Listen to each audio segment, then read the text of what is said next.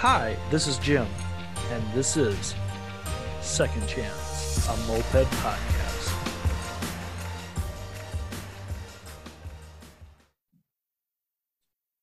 And welcome everybody to another week of Second Chance, a moped podcast. So yes, we're here, we're back, we're in the basement. Summer is rolling, and moped rallies are happening. I'm in a conundrum because I feel I had this weird lull after Baker's, and that's all I've done is talk about Baker's the last month. But it was still pretty rad, and I was just feeling like moped season's over. Like it was just, but it's not. It's not even close to being over. Like we got a whole bunch of stuff happening over the next couple weeks. There's that ride everybody talks it gets canceled. Just the tip is happening this coming weekend, and there's such a itch in me to go to it, and I'm flying out for Blood Drive here in a couple weeks. That's right, I'm going to Blood Drive. I wanted to go to LGN, but like just it's the West Coast swing. I gotta do it. And I got to help somebody get their bike ready for just the tip this weekend. I felt I don't know, like just a part of, and that's always a struggle with me is feeling a part of. Like I had two people over at my house. I was working on bikes for them, both hobbits, of course, because that's what I do. And just I struggled with somebody's front brakes, and then I just something just dawned on me, and like I actually had to adjust the mechanical lever on the hobbits, and I had to click it over a couple because he had somebody else build this bike years ago for him, and they changed it for some reason, but like I didn't like their mechanical cable they had, so I kind of ripped it all off and put the stuff I usually do, and with more springs and blah blah blah. But like, I changed that over, got his bike safe because for me that's a big thing. Even though I rolled down Mount Hood with no rear brakes, but that's beside the point. I had front discs. It's good. But no, just enjoying mopeds. Like some of you guys saw on my I don't know if I posted on my personal Instagram yet or not. I probably should. I went water skiing this past weekend, and it was like really kind of a huge thing for me because as a Ute, I water skied all the time, slalom, all that good stuff. My family we were lake people growing up. Like I lived on a shitty lake, literally a shitty lake in southern Minnesota. Like all the field runoffs would happen. So like in August, I couldn't go in there more than once a week because my allergies would be so bad. But like after my accident, I never thought I'd water ski again. Like it was never even in my mind. And then I actually got up on the second try and was water skiing for a bit. And then like I was kind of nervous because I felt like my left leg was going to wash out on me the whole time. But then I was like, got back in the boat, and then it was actually Lee who I talk about now and again, like him and his wife Kirsten. They're like, "Oh, this ski's broken. The fin on." I'm like, "Motherfucker!" Like, so I'm thinking I'm all disabled and don't know how to ski anymore. But I'm telling you, Lee and Kirsten, I gotta get out on that boat again and actually use a water ski that's fixed. But no, dude, it was rad. I got to kind of blast on people on gravel roads because I learned how to ride on gravel roads really good. I'm just excited, dude. Like I'm working my butt off trying to get myself out of debt after Baker's because that was just a money losing proposition. And like I keep telling people, and like maybe my guest when he talks on, and maybe some others will chime in too. Um, it wasn't physical, man. Like for me, it was not a physical like pain wise. I was never in pain. I was like sure I was a little stiff, I was a little sore, but like I don't know, man. Maybe I'm a different cat. We all know that, and I'm very blunt with people, and my guest will maybe testify to that a little bit. But like pain, what's that? What's that old line? Pain don't hurt. Like Patrick Swayze, Roadhouse, right there, man. Like I can shut it out, and like Baker's was still, dude. I'm still feeling that. Like everything's different now, and like I try to explain that to people. Like, what do you mean? I'm like, I don't know. It's different. And speaking of different, my guest and I met at a different type of rally. One that I had no idea what to expect, and but was really a great time for me. We met at the Goat Heads about a year ago this time, and him and I, I was super annoyed there for one reason myself.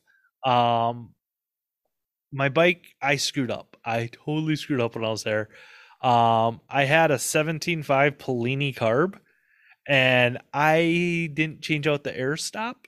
And everybody who runs Polinis or the air brake, whatever it is, there's a little jet. Basically, I had a huge, massive air leak in my bike, and I kept getting running warm, and then blah blah blah. But anyways, I met this person, and I knew they were very smart, and I knew they were very intuitive into mopeds, and they knew what they were talking about. And next thing I know, a year ish rolls by, and I found out he's going to do Baker's. And I saw his bike, and I know a little bit of his story, but I want him to come on and tell his moped story and tell his mistakes and triumphs he had at Baker's this past year. So why don't you introduce yourself, sir? Well, hey, James. Thanks for the warm introduction. I appreciate that. Yeah. Wow. Introduce myself. Huh? Well, I'm Yeah. James Potters. I've been doing mopeds since roughly around 2008. It was one of those things that a friend got me into, and I just, originally it was something we wanted to goof off with because we rode big bikes, and then we wanted them to go a little faster, and we had to get on Moped Army and learn how that stuff worked. And I just sort of fell in love with the amazing ways that two-stroke tuning is accomplished. So I tend to geek out on a lot of things. I have a lot of different hobbies, and these seasons change throughout my life. So I can look back at any 2-year segment and probably say, oh, well, back then I was really into this, or, around 2010, I got into this thing. And so I try something, I pick it up. I really just get too involved in it until I've learned everything that I think I can learn or reasonably accomplish. And then I tend to get bored and put it away. But the ones that are really, solid, that really just hit that spot in your soul and plug in and stay put, I keep those ones. So, and mopeds has been one of those kind of hobbies. It came in as kind of possibly a passing interest, but it has stayed put because it just keeps delivering year after year. Well, that's the thing about mopeds. Like, even, you hear some of the old heads talk, well, we were doing this and we were doing that. Maybe you were doing 65, maybe you were doing 70, but like, some of the myths and lore of the old moped heads, the longer I hang around, the more I realize maybe some of it wasn't necessarily the way it really was. Like, I'm going to bite my tongue on a lot of this stuff because, like, I know the myth about Black doing 70 on Pinball 2. Like, there's a reason why they put some of the rules in that they have in Baker's. We'll just say that. But with you, there's mopeds are a window that is just, you never can fully open. And that's the thing about, like, because there's always, even though this is a dead technology to cycle, if you will, there's still new innovators always coming around. And like with the bike you built for Baker's this year, I'd like to think you are definitely in that class of innovators, James. But you didn't tell people where you're living, and because that is so, I always jokingly say, like, I'm on an island all to myself here on the east side of St. Paul. Dude, you are on a friggin' island all to yourself. Why don't you tell people where you're at? Okay, wait, yeah. Right now I live in Alamogordo, New Mexico.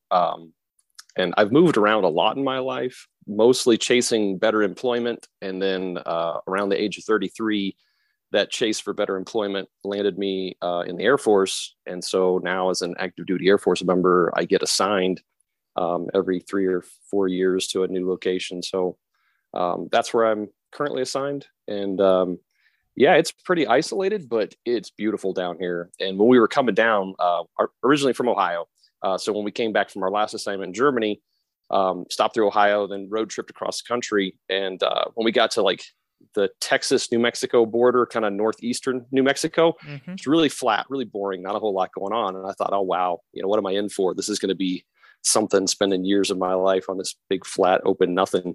But then we got a little closer to Alamogordo, and we have mountain ranges to the east and west. The elevation changes bring all kinds of different environments. So if it's really hot down here where I live, it's a 10, 15-minute drive up into the mountains, and you're surrounded by trees and rivers and lakes and all kinds of stuff. And if you go farther out in the desert, there's stuff to do too. So, James, let me stop you for a second, just because Sure. I'm a weird geography person. I never know where I am going, but I always get to where I need to be. Like my fixed location now in New Mexico is always going to be Santa Fe.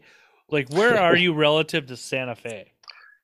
I want to say, I think it's like 250 miles drive, almost due south. Okay. Really close to El Paso, Texas. Right. Sorry.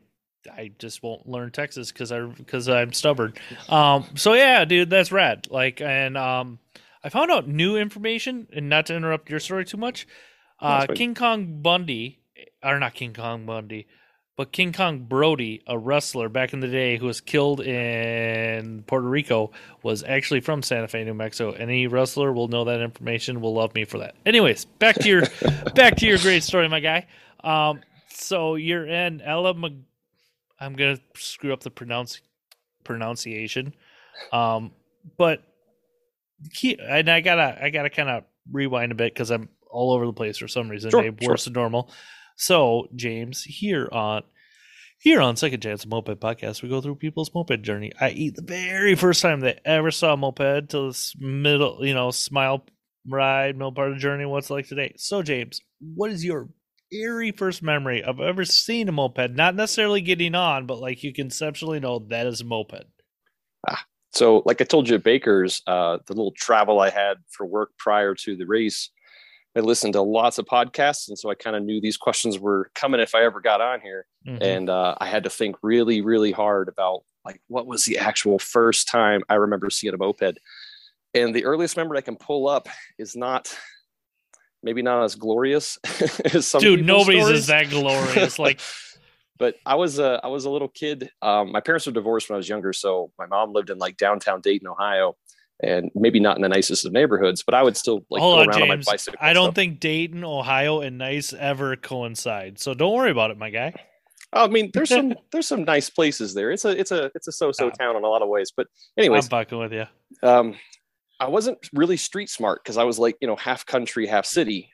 And I got to this like street corner. There was some older kids and they were sitting on a moped and they were like, yeah, check this out. You want to buy it for like $150? And I'm sure if I had gone home and asked my parents for money and come back, they would have just, taken my money and pushed me down and run off with it. And I can't remember exactly what kind of moped it was, but I do remember like thinking like, that's a weird little motorcycle, like I knew it had an engine, but it just didn't look right.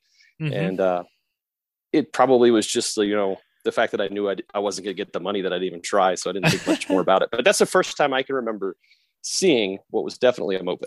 Okay. Well, let me ask you this. What was the first time you ever remember getting on a moped then?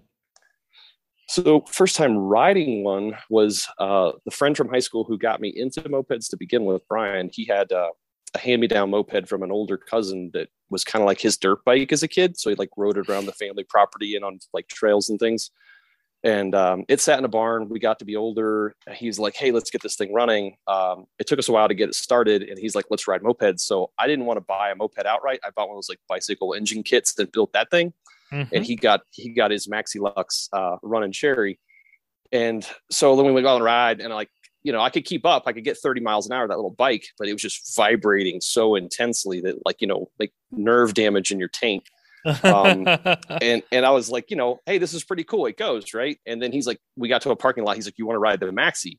And I was like, yeah, sure. Let's see what this is like. And I got on it and it was just smooth as glass, like riding a Cadillac of mopeds, no vibrations in your hand or butt or feet. Well, compared to that thing you were riding, it was, I can only imagine like you go from the cement mixer to like a Ferrari basically. Absolutely. And it pulled a lot faster. You could feel the power because he put a pipe on it. And so when I hit the power band and you get that, first kick about the, a 2-stroke power band, that was it for me. And I was like, I got to get one of these. And so I gave the motorized bike to like a little kid I knew because I figured that that's probably the best use for one of those. Is for a little good kid. Drug addiction, just hand it off to the kid. No worries. He'll figure. That kid was actually Andy from the Zeros years later. No, I'm joking. I might be old enough, but I don't think so. But yeah. So I got a Maxi and then we went to town on it. And Brian's the kind of guy, like once he got it running and reliable, he's like, let's just go out and ride him. And I got on it and I started reading everything. And I got on Moped Army and reading through the forums and everything. And I was like, oh man, my Maxi can go that fast. Like, how does this porting work? How And do I what do year things? was this, James? Like I'm a year dork. I want to say that was probably around 2009 when I started getting really into like boring out my Bing and modifying the slide and porting it out and doing stuff with the pipe and just all the beginner things with the stock pieces. I still didn't have any money back then. I was dead broke most of the time and didn't even have that much of an income when I wasn't broke. So, it was a out of necessity to make it go faster with just a Dremel. Mm-hmm. Well, dude, you could afford a Dremel at least. Yeah, I couldn't even afford that. I'm fucking with you. Well, some of that was hand-me-downs from my dad too. So, as most of our first tool sets are. Pretty much. So you start playing with that stuff. Are you still living in Ohio at this point? Yes. Okay. Yeah, are just you and your buddy rolling around, or like are you finding a moped scene at all? That's kind of what I'm wondering, because like you're this weird anomaly to me right now, because like I had no clue, even just chit chatting with you for a little bit in Santa Fe, like I had no clue how deep you were and how mechanically smart you are, basically. I don't know if I'd say that, but oh no, don't worry, you are, just because you like to ride your moped on bike trails. So in Ohio, where I grew up was in central Ohio, but then, adult life was in southern Ohio, kind of like out in the boonies, like real hillbilly country. And there wasn't any moped clubs close. Plus, when you live in that area, you sort of have a really small worldview. And to me, like driving 4 hours to something was like, oh my gosh, that's like a once in a lifetime trip to go 4 hours away. My horizons got opened a lot once I joined the military and got out of, and I'd travel some as a kid and done things. I'm not making it sound like I was a total, hermit, but yeah, back then, like the idea of going somewhere was like really inaccessible for some reason. And so we didn't get involved with other groups. We rode together some, and we did like motorcycle touring and camping, but like as far as long distances on mopeds, big country roads was 55 miles an hour. We weren't gonna like take mopeds to a rally or anything crazy like that either. Right. And no, dude, I totally get what you said. Like going 4 or 5 hours to anything, it's just once a year or once every couple years. Like I grew up in that kind of mentality with a lot of people. And like, I'm not saying that's a bad life. It's just not the life I chose to live. So you're not doing much in that. So like, where's this gap then? Like fill that in for me. Like you talk about like having this Max and your buddy, you guys rolled around to like Santa Fe. Like I know you've had a lifetime in between. Like you're such a unique cat in this whole moped world. Like paint the picture for me. Okay, so in between that, I had the Maxi. I rode it for a while. Buddy found an old XK Magnum. He's like, hey, it's $100, and I'm like, if you pick it up for me, I'll reimburse you. So he brings it over. I had the Magnum sitting around. When it was time to join the military and move, I just basket cased it, like took everything off that was junk, put everything else in boxes, and it moved to Mississippi with me, and then it moved to Germany. And finally, once I was there and I had some like, disposable income, I was like, I need to start building this thing, and just started throwing that thing together. And I really couldn't ride it there because there was no way to legally get it on the road. So I had the BMW motorcycle. That was my two-wheeler for the duration of that time. And I would go on little tuning rides illegally. That BMW you had in Santa Fe, you actually had with you over in Germany? Yeah, well, I bought it there. But okay. Right. Dude, that's rad. Yep. But so, yeah, the Magnum, because I couldn't really ride it, I just wrenched on it. And, when you have years of time, you're not going to be able to put it on the road. You can just really take your time, putting every little piece on it just the way you want. There was no rush on any of it. So I did my little tuning runs, got it all put together, brought it over here, got it on the road. And that was kind of like the test bed for the engine that I ran in Baker's. So that engine's been running in that Magnum for a while. I've run up and down the mountains here, and I kind of knew everything was pretty good to go on it, which it was. I mean, the engine ran great for all the Baker's. It was just my wheel spokes that blew up, but I won't get ahead. We'll get into that, my guy. So like you come back stateside, obviously I know a little bit about you and we'll paint the picture a little bit, but like you obviously met a wife maybe at some point, family, trying to do all that and trying to balance. Like I'm trying to blend a little bit and try not to. I guess I could give some of my family background too. I'm trying not to step into details I'm not supposed to, people. That's all we'll say. No, that's great. That's probably my bad for not even thinking about that first when I was introducing myself. But I'm not used to being interviewed, so rookie Yeah. mistakes. Anyways, Hey, I dude, met my wife in I'm high a rookie school. podcaster. Don't worry about it. We were band geeks together in high school. Nice. I played trumpet, she played marimba, and like when we'd line up on the marching field, I would just stand there and stare at her sometimes. That's And so awesome, dude. we started chit chatting, like band camp, like they stopped the whole band and like working on one area over here, and Yeah. they're like, you're just stuck. So we talk and whatever, and then eventually that turned into a relationship, and then got married, had 3 kids. We're still doing it, still happy. Yeah, and she knows you have mopeds, right? She are Yes, my okay, mopeds are okay. like they're a very clear cut allowance for me to do all the things that I need to do for fun, and it's kind of like the only activity I really socialize in because I mean I say like when I got into the Air Force and like the sort of nerdy career field I'm in with working on electronics that I met my herd. Yeah. And I hadn't gone to any moped rallies yet because, like I said before, I felt like they were inaccessible. But when I was coming back from Germany, I found out there was a rally in Santa Fe, and I was like, I'm gonna make it somehow. Like, I Mm-hmm. literally had to like get to my new house, settle in, and go beg the moving company to let me get my motorcycle out so I could have something to ride up there. And like within days, I got it registered, got the customs paperwork done on it, and then wrote it to the rally because I was like, I finally got to meet some of these people. Like I've talked to them online. Moped Army is great, but it's not anything near the same as once you finally get to like hang out in real life with these people. And life changing, man, really life changing. Oh, dude, that's so rad. So you were fresh.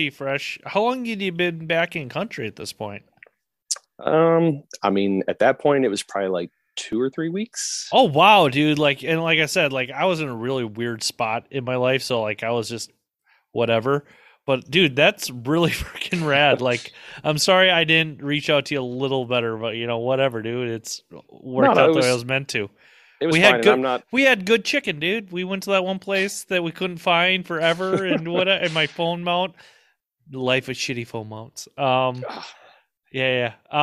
So you went to Santa Fe, and that was a really I can't stress how rad that place is, and like the whole Goat Heads group out there is just super nice, super Mhm. accommodating people.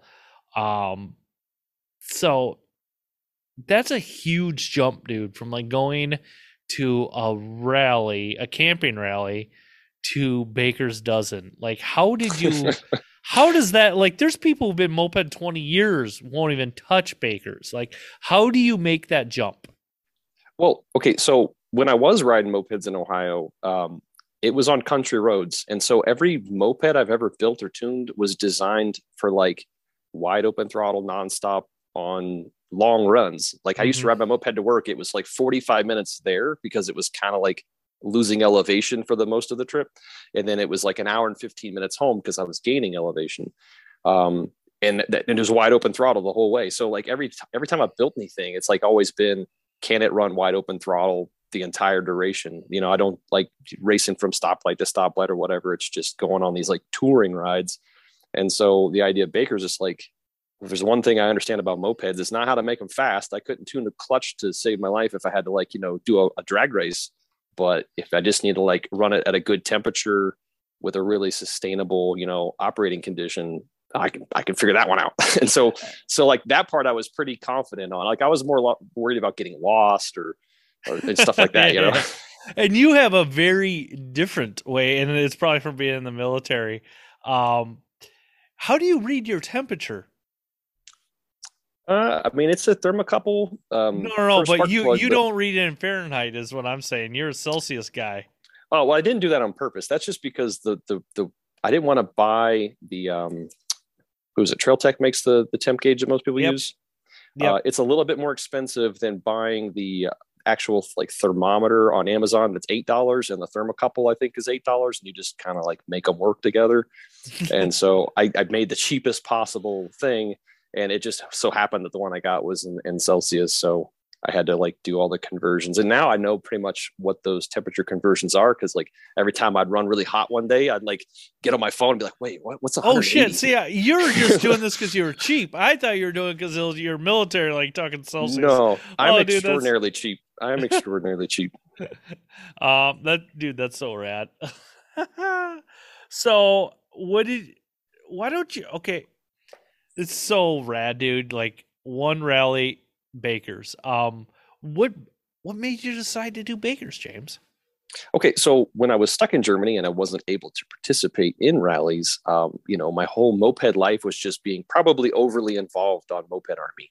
Mm-hmm. I don't think most people in the moped community are on there, like, posting every day or reading the forums every day. But that was kind of like, that was the only connection I had to the States and to, like, what I would consider a social group. And Yeah. especially during COVID, and I think actually that's why I got back on there, was because during the COVID lockdown, I really didn't even have like coworkers or friends to see. So Mm-hmm. I got on Moped Army a lot. And so I saw the Baker's Dozen came up. They had the thing where you could watch on Glimpse. And we were actually on like a bus tour vacation in like the Alps. And everyone else is like looking out the windows. And I'm like staring at my phone, like, oh God, like I lost my cell signal. I'm like, honey, hotspot me, because I want to see, like, who's doing. And the little triangles are just barely going. But I was so excited. And I was like, as soon as I can, I have to do this. And so I got back. I started to put the bike together, and I was like, I think I can make this year. And then I really couldn't, like, responsibly and financially, I could not do the race this year, but I just jammed it through. And Sounds I like the think rest by, of us. yeah, I think by next paycheck, like 2 weeks from now, I'll get paid again, and I will finally be caught up on all the bills that I didn't pay in order to do the race. And that's gonna be a nice feeling, because then I'll feel like the race is finally done. Like, Yeah. it's not over until you've healed from it, I don't think. And my hand is not numb anymore. And my bills are caught up. So like then I can say, like, okay, we can close the book on the 2022 Baker's Dozen. Let's go through your bike and how you had, and we'll post. They'll probably be like your cover for the episode. Like, tell me, how did you come up with that design? What inspired it? Like, and how'd you build it? That was entirely divine intervention from the Norse gods, because there's some mischief involved and also some goodwill too. But I had this huge piece of stovepipe that I was going to build this giant, like, frame tank and like customize all of it to be what looked like a step through, but with like a 6 gallon capacity. And I went to like a scrapyard north of town here to get some, pieces of steel to do all my motor mounts, and Mm-hmm. the place was closed. And I was like, oh, bummer. So I turn around. This is New Year's Eve. I turn around and come back down Main Street, and there's this little old motorcycle shop called Liberty Cycles. And their open sign was on. The open sign was never on. Like, it was just this little tiny hole in the wall. And the open sign was on. So I reel in there, because I've never gone yet. I've been here for like Yeah. 7-8 months. Never been to this place yet. Reel in there, and I'm looking around. This guy's got like all these old bikes in the front, like lots of parts. He's just a cool dude. And he's like, yeah, I'm actually closing for business. Like, tomorrow I'll be done. He's like, so anything you want, like, get it now. And I'm like looking around, and there's like gas tanks, and there's windshields and stuff. And Mm-hmm. I'm just like, well, hey, that windshield would be good. I could make a fairing for it. And I'm like, how much you want for it? And he's like, I don't know, $10. And I'm like, oh wow, he's really wanting to get rid of stuff. Yeah. I'm like, what It's about that? it's Like, price to move. It's not that yeah, I'm closing business $75 for a $10 yeah. winch. Yeah. So like, he's got that Kawasaki gas tank, and I'm like, how much? He's like, $25. I'll take it. Jeez. I'm like, Yeah. okay, like, now I'm hooked, right? I'm like, show me what you got around here. So he's like walking me around. We go out back into, like, the little motorcycle graveyard, and there's frames with forks and all kinds of stuff. And I see a little Honda CM 200 frame, and I'm like, that's basically moped size frame with a swing arm and forks on Mhm. it. Like, that's so much less work for me to do. Plus it had, like, the rims were shot, but the hubs were good. I had, big hub brakes or drum brakes.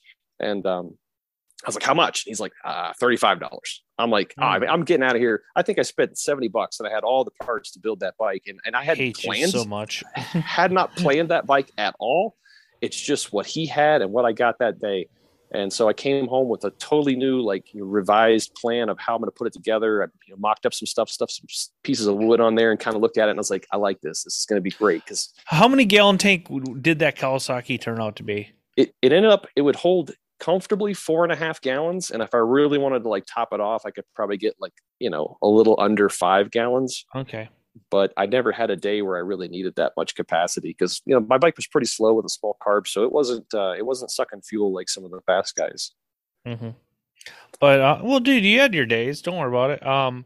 So you start working on this bike. What was your final engine build? Like, Do you feel comfortable throwing? Some people like, oh, I'm not telling my specs, but like, what Oh was no, your? I don't have any secrets. Yeah, In fact, yeah. I mean, like the motor I built was what most people would probably consider just a really solid daily driver. So the 72cc aerosol piston port kit, not ported at all, just shimmed up about a millimeter, case matched E50, and I had the 17.5 millimeter PHBG carb. Nothing fancy on that either. Yeah, carb just does a good. I run that on my daily 17.5 Polini, but I mean those are good sipping carbs, especially for Yep, a yep. variated bike. They'll just sip, and it Mhm. actually for a Hobbit, it actually gets me halfway decent gas mileage. I mean, it's not a E50 gas mileage, but like it's a good sipping carb. Yeah, and So like I should say too, that the real golden thread that held that bike together as far as performance go was Adam's recommendation to run that apartment kit CDI box. mhm. My treats, version 2 CDI blew something up, and I didn't have ignition, so I thought, well, heck, I'll give it a try. Did the modification to the stator plate to get that CDI box on there, and it just so happened that with whatever port timing I landed on, with the Esterils, stock header length, that pipe, and that CDI box, it's like it would run super, super smooth once it got up to top speed, because it'd retard the timing, temps would Mhm. stay nice and low, just whisper quiet, super, no vibrations, whatever. Great bike. If I was coming on those mountains, basically, you'd slow down a little bit and you'd get like, back into a little bit more advanced timing. You start to come off the pipe, and normally you'd be like, just falling right down to like a crawl, but it would advance even more and it would pull even though I was off the pipe. So tall gearing on a single speed, but that ignition really just made miracles happen with that gearing and going up and down mountains. I don't think it would have happened without it. Like if I had static timing on that same build, some of those mountains I would have stopped to re-gear or pushed it or who knows what, and I probably would have been like running really, really high temps if I'd tried to make it happen anyway. Well, I know you had a bunch of. So we'll talk about getting to Bakers for you. I remember seeing on the Glimp or the Mars kind of switched everybody over to a little more user friendly. I'll say group chat. I forget Discord. Discord. And what you had an issue like a day or two before Bakers. Do you want to talk about that? Yeah, and it's an embarrassing story, I guess, what it ultimately came down to, but it was another one of those. It's Like, mopeds, dude. There's no yeah, yeah. embarrassing stories. I blew up 3 I feel like, kits because I didn't have something set on my carb right. So don't feel bad. Like, yeah. yeah, the sort of mischievous fates that worked to break everything on my moped that could be broken before I left, except for the spokes. It was really working in action there. So I talked about something. I think this was actually Adam's advice too. I was coming down mountains and I was Which soft Adam are you seasoning. talking about? The one from Boston. Yeah. Rixby, yeah. So such a coming nice down guy. mountains, Love you, Adam. yes. Good tuner too. Yeah. But coming down mountains, I was soft seizing and I was like, man, I need to get more oil to this thing somehow when I'm trying to like slow down. Your throttle's closed and like blipping the throttle just wasn't getting it. So somebody on Moped Army had suggested, hey, just hit your kill switch and open a throttle and that'll get more, cold fuel and oil in there and you won't stick. And I thought, oh, that's a neat idea. So I was doing a little test run, got it up to speed, hit the kill switch to see what happened, and backfired, made all kinds of horrible noise. And I'm like, that doesn't sound like what I want to do going down a mountain. But on the turnaround coming home, it's only a few blocks away. On the turnaround to come home, started to lose power. Things got really crappy. Parked the bike. That was it for the day. The next day I went out. Wouldn't start, no spark. Couldn't figure out what's going on. Tested everything, pulled the stator out, and went over with a multimeter. I say multimeter as a joke. So for everyone who doesn't know me, multimeter is a thing. Anyway, I had like really, really bad continuity through the ignition coil on the stator, and I could see like a spot where it got burnt.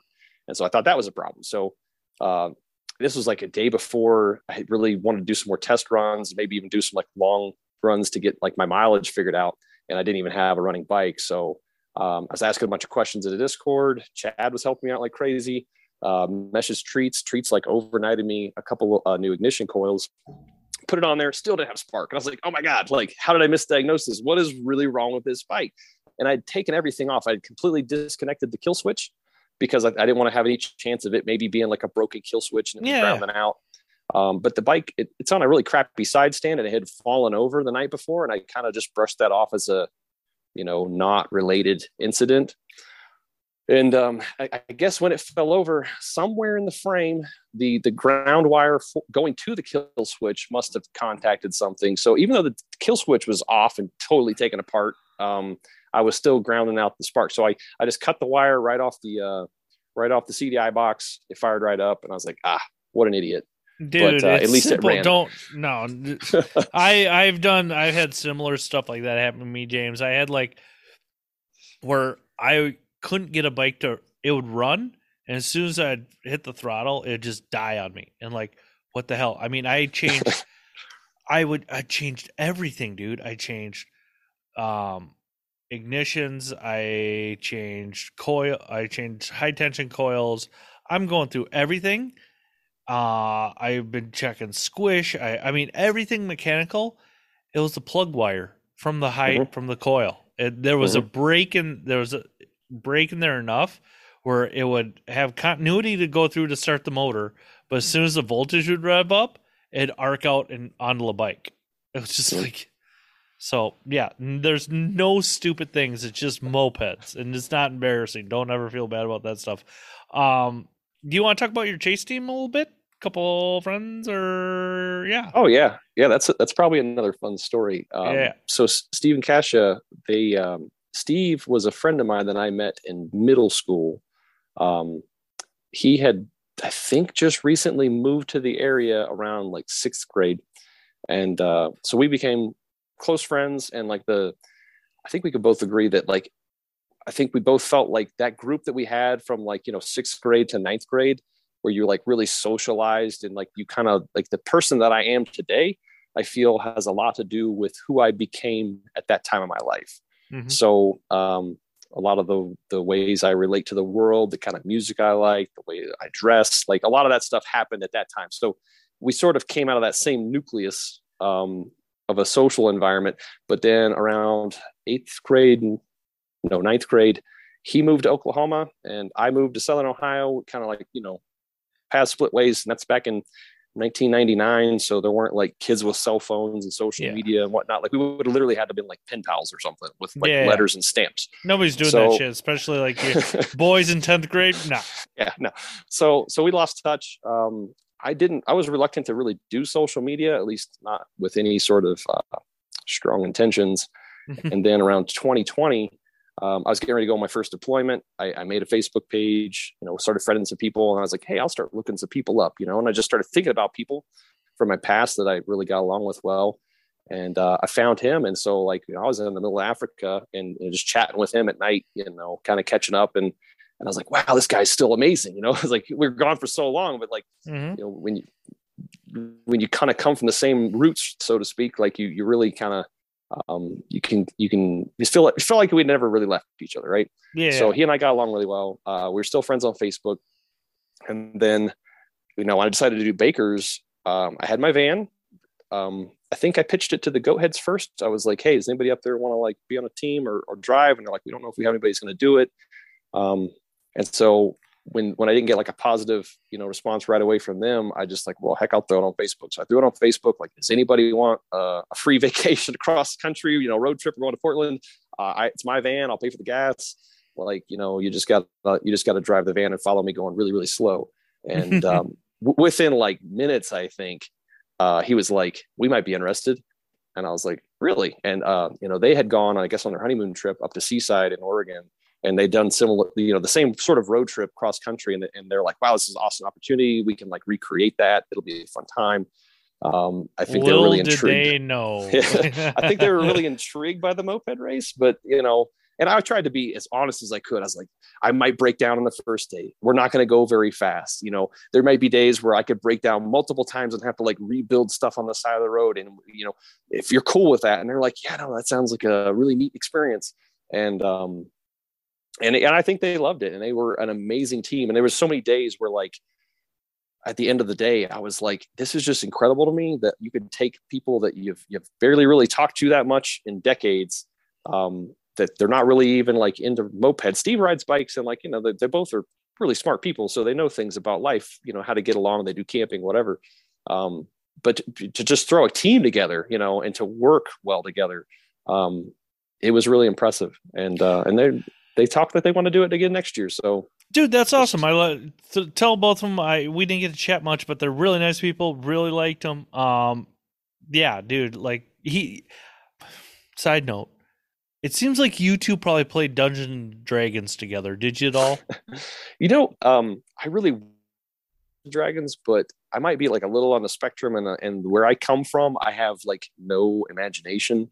Okay. So like, see, that's weird because the way you built your bike and the way you go, I know you're very, we'll say mathematical, as in precise, and you figure you figure stuff out, but like the way you put your bike together, like I think you have a little more imagination than what you think, James. I like to think that I'm creative. Yeah, and there's imagination I can be creative, creativity. But like as far as like being able to do pretend play, like even as a kid, like if I watched other kids like playing with like action figures, like I was like, that's so weird. Why are you doing that? Stop being weird. It's like awkward. I'm like embarrassed for you. Why you act like that? So like, dude, that was so if you're weird, you're into mopeds. You're perfect, James. You fit. Don't worry about it, my guy. So talk about like you're going up to North Platte. You know what? P.S. I found out who else? Somebody else knew about North. Like one of my a buddy of mine knew. I've never heard of North Platte, Nebraska. Now there's so many weird ties with people in my life in North Platte, Nebraska. Like Colby, my chase driver, his mom, she was in North Platte, stationed there. She's a traveling nurse. A guy at my coffee shop, his mom just went to North Platte. So everybody's mom's going to North Platte, Nebraska for some reason. I never knew anything about the place before Baker's. Yep. First night in Rapid City, I did know a little bit about that one, but on the trip up there, we did get to see my first tornado ever, and that was kind of like a team building experience as well, because I was driving the van, and Kasha was sitting in like the third row, single seat that we had to make room for an extra passenger. And we're driving into the storm, and like all of our phones are just blowing up with like the emergency alerts, and you can't really see what's up ahead because of the wall of rain, and like lightning was going off. And I was like, oh yeah, I really want to see a tornado. Like, we storm chasers. It's so much fun. And like I was all gung-ho to get into it. And she was in the back, kind of being that we're new acquaintances sort of, and I don't really know you that well. So she was like being really cool about it. She's like, I don't think I feel very comfortable. And I like, I'm sensitive enough, or at least I've been trained by my wife to be sensitive enough to these sort of things, that I was like, when she says that, what she means is turn this damn thing around and get out of here. Like, we are not going into that storm to find a tornado. Yeah. And so, and she did it very politely, and I responded, I think, hopefully, appropriately. I was like, okay, let's just stop here and see if the storm goes by. And like, it kept getting closer, and like the alerts, and like we're looking at radars, and we're like, no, we got to turn around. So we bugged out, we moved back. Eventually we ran away. But while we were running away, we went right past like where the tornado was coming out of the cloud, and we got to like see it form. And like, we drove by it, and we got up to this overpass, and like storm chasers were up there, and they're like, did you see the tornado? And we're like, yeah, we saw it. And they're like, oh my God, that's awesome. And then we like just sat back over there and watched the rest of the storm go by, and took a bunch of pictures and video. But I was like, man, we haven't even got to the race yet, and I'm already having a lot of fun. I didn't know any of this. This is so awesome. Like, so yeah. How was the Super 8 or Motel 6? What was it in North Platte? Motel 6, I feel like. Yeah, Motel 6. We got there, because of the storm delay, we got there really late, and like the check-in process didn't go so smooth. And then like the first room they gave us, I think, was Jordan's room. And so, and they keyed the key card for that room. So like, we go to the room and open the door, and then like, he's there, and he's like, Jordan's like, oh, I'm sorry, it's not your room. I'm like, well, they gave us this room. Like, we're really sorry to bother you, but like, I'd never met him. I didn't know who he was. Yeah, and he's just like, sorry folks, like, we're here to you can't come in. Yeah. And so did you see his moped in there? And like, well, obviously you're moped people. Yeah. No, I mean, well, they were like sleeping. Like, it looked like we'd like got them out of bed, But yeah, we got in there, and it was just, it was pretty late. So I think we went right straight to sleep, and then got up the next morning, and I was super excited to put my bike together and ride it for the first time, because I wasn't really even sure it was going to work. And it did break down like a block away from the hotel. I think, did you see me? Somebody with our group passed by and said they saw me broke down. No, I didn't, because I didn't show up, dude, till 3 in the morning. Like, we did not get until late, and Colby was not a happy boy with me, especially when I made him turn around because I left my spare wheels that were mounted up and ready to I go. remember you saying about that. And I'm just like, Colby, we got to do it. And he was a trooper, and he did not want to. But know what? I got to thinking about it later on. I should have done. So I had borrowed neighbor Pat my car because he was working on his vehicle. He had to do brakes, and I'm just like, just take my Volkswagen to work. I should have Mhm. called neighbor Pat up and have him drive those down to us 40 minutes, but whatever. We're okay. You know, life's Gotcha. okay, and we know better for next time. Yeah, but like morning of the race, I Mhm. still have not really put much more than like a couple of around the block trips on my bike. Like it's brand new, just Had you built. tested the motor at all? Yeah, Really, the, at the this point? motor the Okay. motor had like 300 miles on it in the Magnum. Okay. But as far as the race moped, had yeah, brand new. So and I guess I must have thought it was a great idea to throw a fresh spark plug in before I left home. And I didn't tighten like the little, boot nipple thing that goes on a threaded part of the spark plug. And Okay. so put the bike together, gassed up, tore off out of there. Jetting was great. It was running good, going down the road, and then turned around and it started like misfiring and acting crazy. And since I had all those ignition problems, I thought, Oh yeah, oh your man, I bet heart sank. yeah, I thought I'd fried the CDI box. I was like, I probably did something stupid to it, and like, yeah, it's running, but it's not going to run right. And then it lost power, wouldn't start back up, and I was getting ready to like push it back to the hotel from like the gas station, and I was getting ready to call Steve and Cash to let him know that I'd broke down, and I looked down and I saw my spark plug wire just dangling with the nipple Mm. still in the boot, and I was like, oh my god, I'm such an idiot. So popped it back on there, just put it on finger tight. That was enough to get across the street back to the hotel, and then I took it off and like crimped it with the pliers and threaded it back on. So I was like, it's not coming off now. But yeah, I was just like, I mean, how many problems could I possibly run into? And I was feeling like I was so anxious, I couldn't eat. Oh yeah. Because first time doing a race like this, first time with a big event, and like, I didn't want my name to be the guy who like brought a fancy looking bike that doesn't run. And that was like the biggest worry, because I built the thing. It looks pretty. It's a pretty moped. Normally mopeds aren't pretty. It's pretty unique, and it's really Yeah. rad. And so like, I thought like everyone's gonna be like, yeah, you made it look really nice. You didn't bother to make it work, you dumbass. So I was really, really wanting to avoid that. It's like, I need to at least have one day that it runs. If it breaks down after one day, then I can be like, okay, well, I'm a newbie, right? So like, I don't know how to make a moped race cross country, but like, I didn't want to break down before the race even started. And then after that, it was like, I couldn't be stopped. Like that was the last problem, the last little hurdle to jump in all the bugs to get worked out. And then, the wheel spoke thing, I'm not even going to worry about, because that was new territory. Most people don't try to build their own wheels. And so I don't judge myself too hard for that, other than being dumb enough to try it. Well, not having spares. Yeah, and not having spares. But I mean, once again, I was on a shoestring budget. Like I didn't even know if I'd have enough money for gas to make it home. So buying extras of anything, I think Daryl even said, like at the end of the race in Portland, Daryl came up to me with a big smile, because Daryl always has a big smile. And he's like, dude, did you even have another cylinder? And it wasn't like, are you so poor you couldn't afford a cylinder and you did this anyway? It was kind of like, it was a little bit of that, and like a little bit of like, were you so confident that that thing was going to run that you didn't need one? But either way I took it, I was like, oh man, I love you. I was like, yeah, I had one. I had like the regular 70cc air salt, but it had never been broke in, hasn't run. Like I really didn't plan on using it. Like it was kind of like, either this one's going to make it or that's it. Dude, that's some pure confidence in your builds there, especially like the mountain climbs. But we'll get into, we'll just get into the days for you, man. So we leave North Platte. You had a very long day. I remember that, because you are a smart man, and you had a bunch of plans that. Why don't you talk about your day leaving North Platte, James? So I don't want to get too far backed up on this, but like I had that trip to Australia, and I was there for like weeks, and I thought, man, I'll come home in the evenings when I'm not working. I'm all by myself, and I'm just going to sit on my laptop, and I'm going to Google map every street on the whole race. I'm going to look at the street view, and I'm just going to like virtual ride it and make sure that there's no surprises. And then we all got COVID. We were locked down in these crappy places that had no internet. I couldn't like really do Google Maps with my cell plan. And so I was like, okay, that didn't work out. And then when I got home, I was like trying to build the bike and I didn't do it. And like the night before I left to go get my team, I like at least Google mapped the first day. You know, I was like, Okay. at least make sure the very first day I'll know where I'm going. And I'd use the bicycle route thing because I thought, well, that's the shortest route.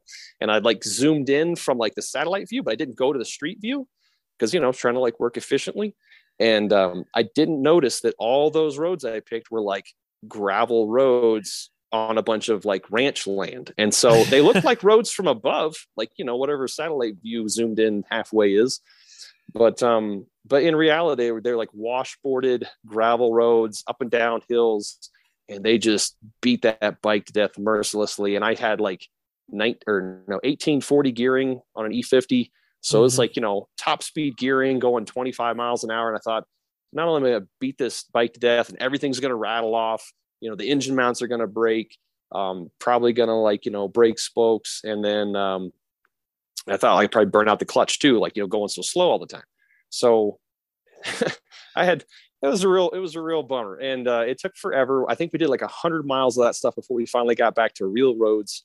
And I knew I'd messed up, but like I didn't know how bad I'd messed up until I got, you know, up to the house. And it was like, I think it was like 9.5 hour day. Oh, total. dude, you had a long day, my guy. Like, because I had kind of a long day just with tuning, never really riding altitude, anything like that. And like, I think I came in 5th or 6th that day. Like, but yeah, it doesn't matter. Like, you had a heck of a long day. I learned a good lesson though, and I will never, ever, ever try to use the bicycle route again on a moped race. The bicycle route is good for finding elevation.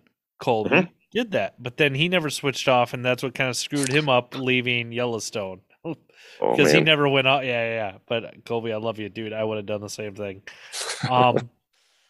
So how was your bike climbing the hill to Jenny Ray's house? And like people say, it was up a mountain.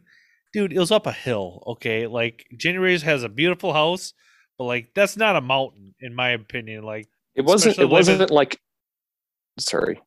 mountain elevation change, but it was way steeper of a grade than any mountain we actually drove up. Like, I don't know. It's hard to really tell when you're only going a short distance at slow speed, because, like, when you're going up a real mountain, it's like 6 to 10%, right? But, like, I could pull those. But there was also a stop sign like right at the bottom of the hill, and my bike doesn't get into its power band until like 30 miles an hour, and I didn't have enough time to get up to 30. So it was just purring along and it slowed down. And then eventually I was like, I'm not going to blow up my clutch just trying to get the last 100 yards. So I hopped off and was like, you know, I was revving the throttle to help the bike push itself some, and I was pushing it and just running alongside. And there was like neighbors in their yard, like, you know, just sitting out there enjoying the nice weather. And they're like clapping and yeah, good job. And I'm like, oh, I feel like such an idiot. Like, but the weather wasn't that nice. It was cloudy when you came in, James. They were just that's probably nice for them. I don't know how the weather is in Rapid City all the time. It was probably warm, you know, summertime. But yeah, at that point I was so beaten up. I mean, I've gone on long motorcycle rides. I've never done 9.5 hours in one day, especially not on something that lightweight that's really beating you up. So yeah, and especially with the route you took, dude. You took the hardest route possible, and like, good for you for sticking with it. It was beautiful though. Yeah, well, it was so hot on the reservation. That's all I really remember. It's just how hot it was. Like, God, that was hot. Leaving Jenny Ray's, like, and I'd been listening to some old Moped Monday podcasts, and like people talking about like the Black Hills and stuff like that. Dude, I'm sorry, I don't like the roads in the Black Hills anymore, because like we didn't go by the faces, as a lot of people call it around there, but like Mount Rushmore. But like, did you have the whole kind of terrifying feeling leaving Jenny Ray's place that your rear tire was flat because of all the grooves in the road? I know, like, I don't remember where it was, but I do remember like on one of those days, it was like miles and miles of that grooved pavement. And it's just the whole time your bike was just squirming around like crazy. Yeah, it felt like you had a flat rear tire. And there was like, you know, going up and down some hills and curves on the highway. And you're just, you know, you're going full speed because you're in a race, right? So you're not going to like back off. But I was like, there was times where I'm like, is it worth dying for? That's kind of, I think we all kind of felt that once or twice. That was because once we got on the flat ground up there, and kind of once we passed Crazy Horse, I kind of halfway know that area because I've been out there a half dozen times in my life. But like, there's Crazy Horse Monument in the making. It's pretty cool thing that they're trying to do. But it's been going on for like 30 years. And once we got kind of in the plains, it was better. But like, how did you do that day? The second day going into Gillette? Oh, I did great that day. In fact, it was probably one of my faster days. And then in probably the last 10 or 15 miles, I caught up to Chad. And so I was like in a real race to get to the finish line with Chad coming into the Best Western. And I was laying down on my tank the whole day because my bike would run, if I was sitting up on my moped, it will run 45 on flat ground. Like that's its top speed with me sitting up into the wind. If I laid down on the tank and got well behind that windshield as best I could, it would go up to like 47, 48, unless I had like a little bit of a decline on the road, in which case if it pushed me a little faster, I could kind of maintain 50. Yeah. I think the top speed I ever hit, as far as my chase team could tell, was like 52, and I never turned on an app to tell my GPS speed. So I really don't know how fast that bike could go. But anyways, so assume that I'm going 47 and Chad's up ahead of me, and I could barely tell that I'm closing distance. But after a while, I'm like, no, I'm definitely closing in on him. Like I'm getting closer. So then I'm like, my knees are sucked in, my feet are as close on the pegs, like everything you can do to optimize that moped. And he would sit up and look back to see me. And every time he'd sit up he'd lose a little bit of speed. Right. And so he'd check, and I could tell I'm gaining a little bit more. He'd check, and I'd gain a little more. And then eventually I caught up to him and was just drafting him. And I'm like, this is amazing. Like I'm actually catching up somebody. And I had no idea where I was at in the race. I didn't know what place wise it was. It's just, I finally saw another mopeder, because the first day I didn't see anything. I was just lost the whole day. So, just to see somebody and be riding with them was great. We got to a traffic light. And then when it turned green, obviously he pulled away from me pretty fast, but then, I was catching up to him. And we got to the last traffic light right there by the intersection at the hotel. And the way it's supposed to work is you're supposed to turn left into that intersection and go around behind the hotel and come to the parking lot. Or you could go straight and cut across traffic where you're not supposed to through the gas station and then get into the parking lot. Which we all did, except for the rule follower, James. Well, I mean, I'm not 100% a rule follower, but I guess I just don't think about that sort of thing. Like I'm not quick on my feet and being like, oh, look at that. That's an opportunity. I should take it. Yeah, I got better by the end of the race, believe me. We all did. Don't worry. Yeah. we all got a lot more daring. Yeah, but at that moment, he went straight, and I was like, "Where's he going?" And I turned left, like duh. And so he got to the parking lot a little bit before me, but like 1 minute behind him, and he was third place. So like I was almost tied for third place, and that might have been like my best finish of the day, unless the very last day I think I also had like the third place time or fourth place time. Yeah. We'll get into the last day, but I just want to let everybody know this was one of our tightest days, because like between Jordan, before Jordan started having his issues, and like team meet coming in, it was 45 minutes between the top 8 teams. And then like Never DNF had a pretty rough day, and like, but so at that point, so you did come in 4th technically. Chad Burke got 3rd that day with 3 hours and 32 minutes, and you got 3 hours and 33 minutes that day. So yeah, dude, like you were rocking and rolling, like, and like See You Soon was just nipping at you like a few minutes, like 3 hours and 42 minutes, and then Cold Trailer came in like 3 hours and 48 minutes. I was like 3 hours and 53 minutes. So yeah, dude, it was a very, very, very, very tight day. So leaving Gillette, how was that day for you? That was where we went into running into Red Lodge, which was a very challenging day for everybody on Bakers, even Urban Decay. Like that was the day you already had your gravel road riding practice from the first day, but like going into Wyoming, Montana, and all that stuff. How was that day for you? Like climbing, what was that mountain pass? Like I thought it was.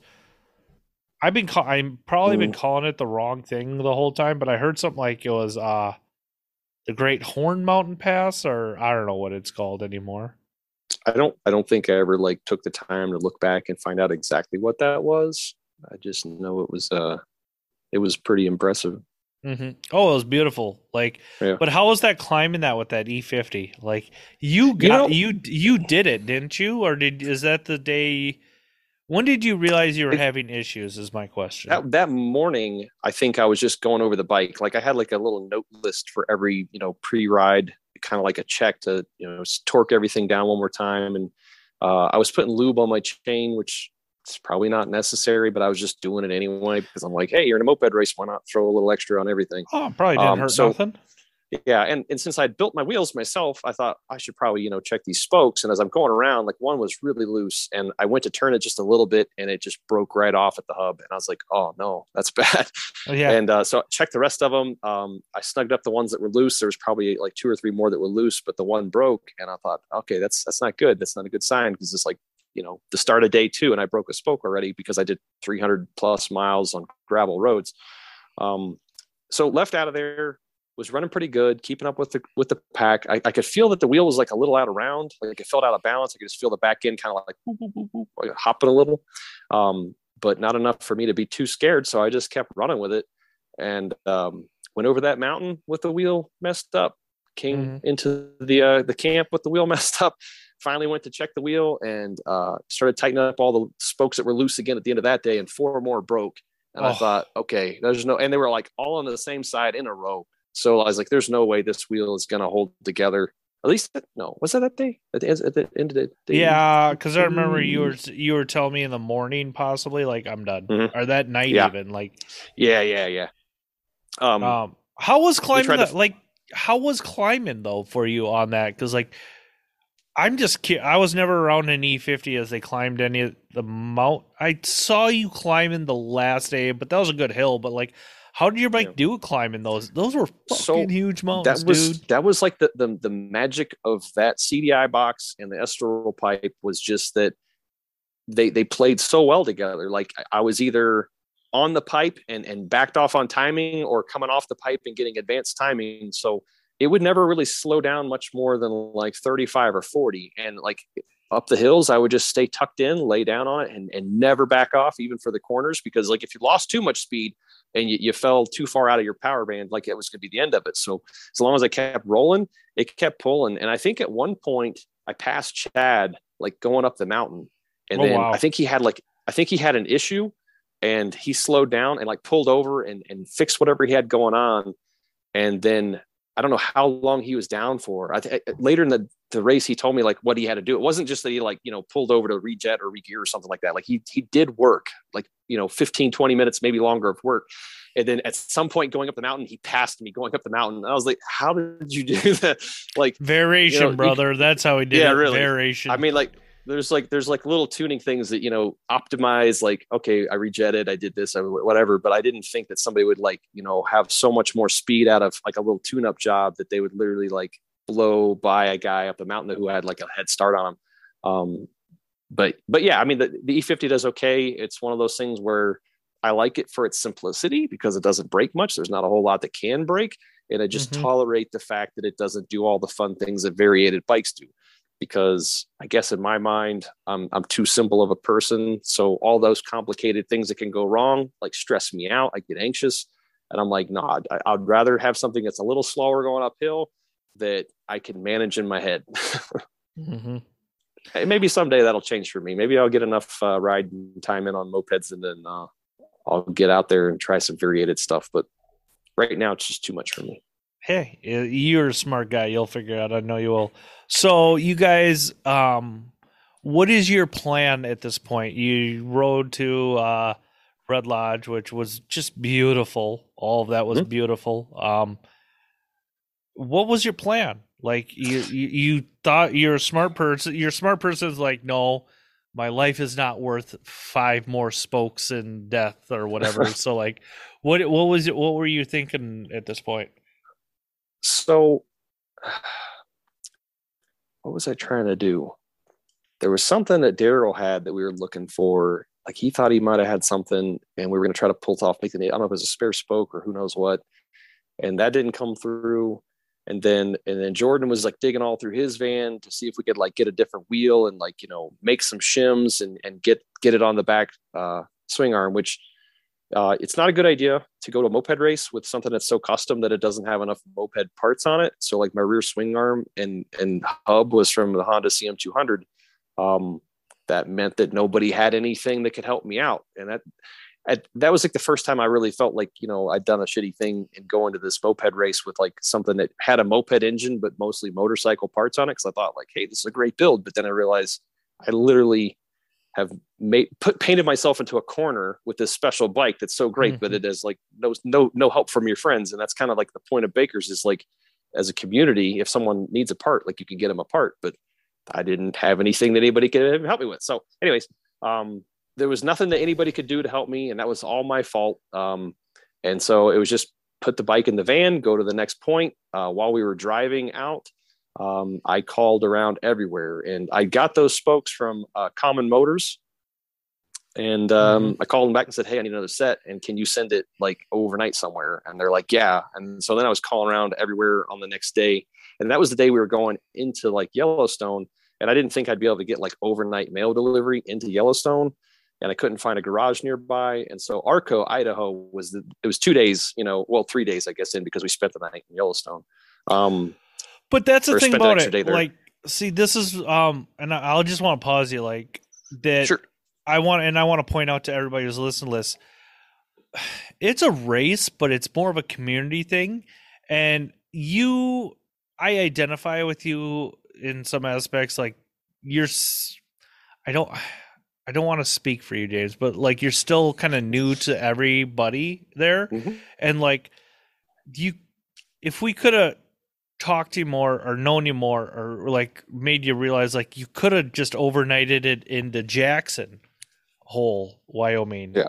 And like it was such a confusing time because like, dude, a lot of us just were reacting to everything and not like reaching out to make sure everybody was okay. Because you probably could have got something overnighted into Jackson Hole, don't you think? Yeah. Well, I was also trying to get it overnighted into like a motorcycle garage that would have a truing stand or something. Cause I thought I need to have the right tools to do this. And maybe like there'd be like a mechanic there. I'd be like, hey, like I know you guys don't want to do this for free, but can you look over my shoulder and tell me if I'm doing this like the way you would do it? Cause I've never built the wheel before. And this one I tried, it broke. So I kind of wanted to like have like maybe the access to it. Cause the place I called, they're like, yeah, we're backed up for months. Like we really can't take your job. And I was like, well, can I just use your tools and I'll do the work? And they're like, well, yeah, sure. We'll help you out. Had I known that like Mars knew how to like build wheels and stuff, and we could have probably done it in camp. But it's just ignorance and not knowing these people yet. So nobody, and that was the bad thing about it. Other than the Boston Clique, and I say clique, and it's not a bad thing. Like they are a rad bunch of people, and I love them all. And there's nothing I wouldn't do for those guys. Like everybody, I tell people this all the time, especially from Baker, like at post Bakers, like everybody gelled together real well. Cause like I've had like, and you with your experiences in life, like you go as a group with somebody and sometimes you always have that one or two people like, dude, quit being a bummer or like this. Maybe I was the bummer. I don't know. But like, it didn't feel like there was a single bummer on the whole group. Like everybody's like, we're getting through this together. And like when people with DNF are like, have to load up for days at a time, at least I felt it a little bit like everybody's like, oh, dude, that sucks. Like, what can we do to get you going again? That's what I felt like, especially with Daryl. Like, I was kind of bummed out he wasn't going to ride anymore. Like, dude, why? Okay. But yeah, well, it's very much, it's supposed to be a race on the road. Like how you ride your bike on the road for time. It wasn't a race to beat people like in the pits. Like, it's not like, I mean, there is some to that. Like there is, if you build a really good bike, then, whatever. But like, I wanted to ride against everybody and I wanted people to ride against me and see who, had the best ride, not who like didn't have a manufacturing defect, blow up a piston ring or something like that. And, all that kind of stuff is like not really what it's about to me. And maybe somebody is out there thinking like, oh, that's all wrong. Like, you should build it perfect and buy all the best parts and make sure your stuff doesn't break. And then if everyone else, blows up because they bought the cheap stuff, then haha, I won, But I didn't feel that from anybody. I don't think there's any kind of attitude like that. Like everybody out there was really doing it for the ride and to race people on the ride, not like withhold parts or information or anything like that. Well, I got a needle bearing from Mars. Like in the last night, I'm like, dude, I'll put it in, but do you guys have a needle bearing? Mars like, oh yeah, here you go. And like, because we were, dude, you missed a rent sesh of all rent sessions in the back parking lot of the America's Best Hotel or whatever the hell it was. And I'll get going on my gripe about that town later on. So where did you end up getting everything shipped in at then?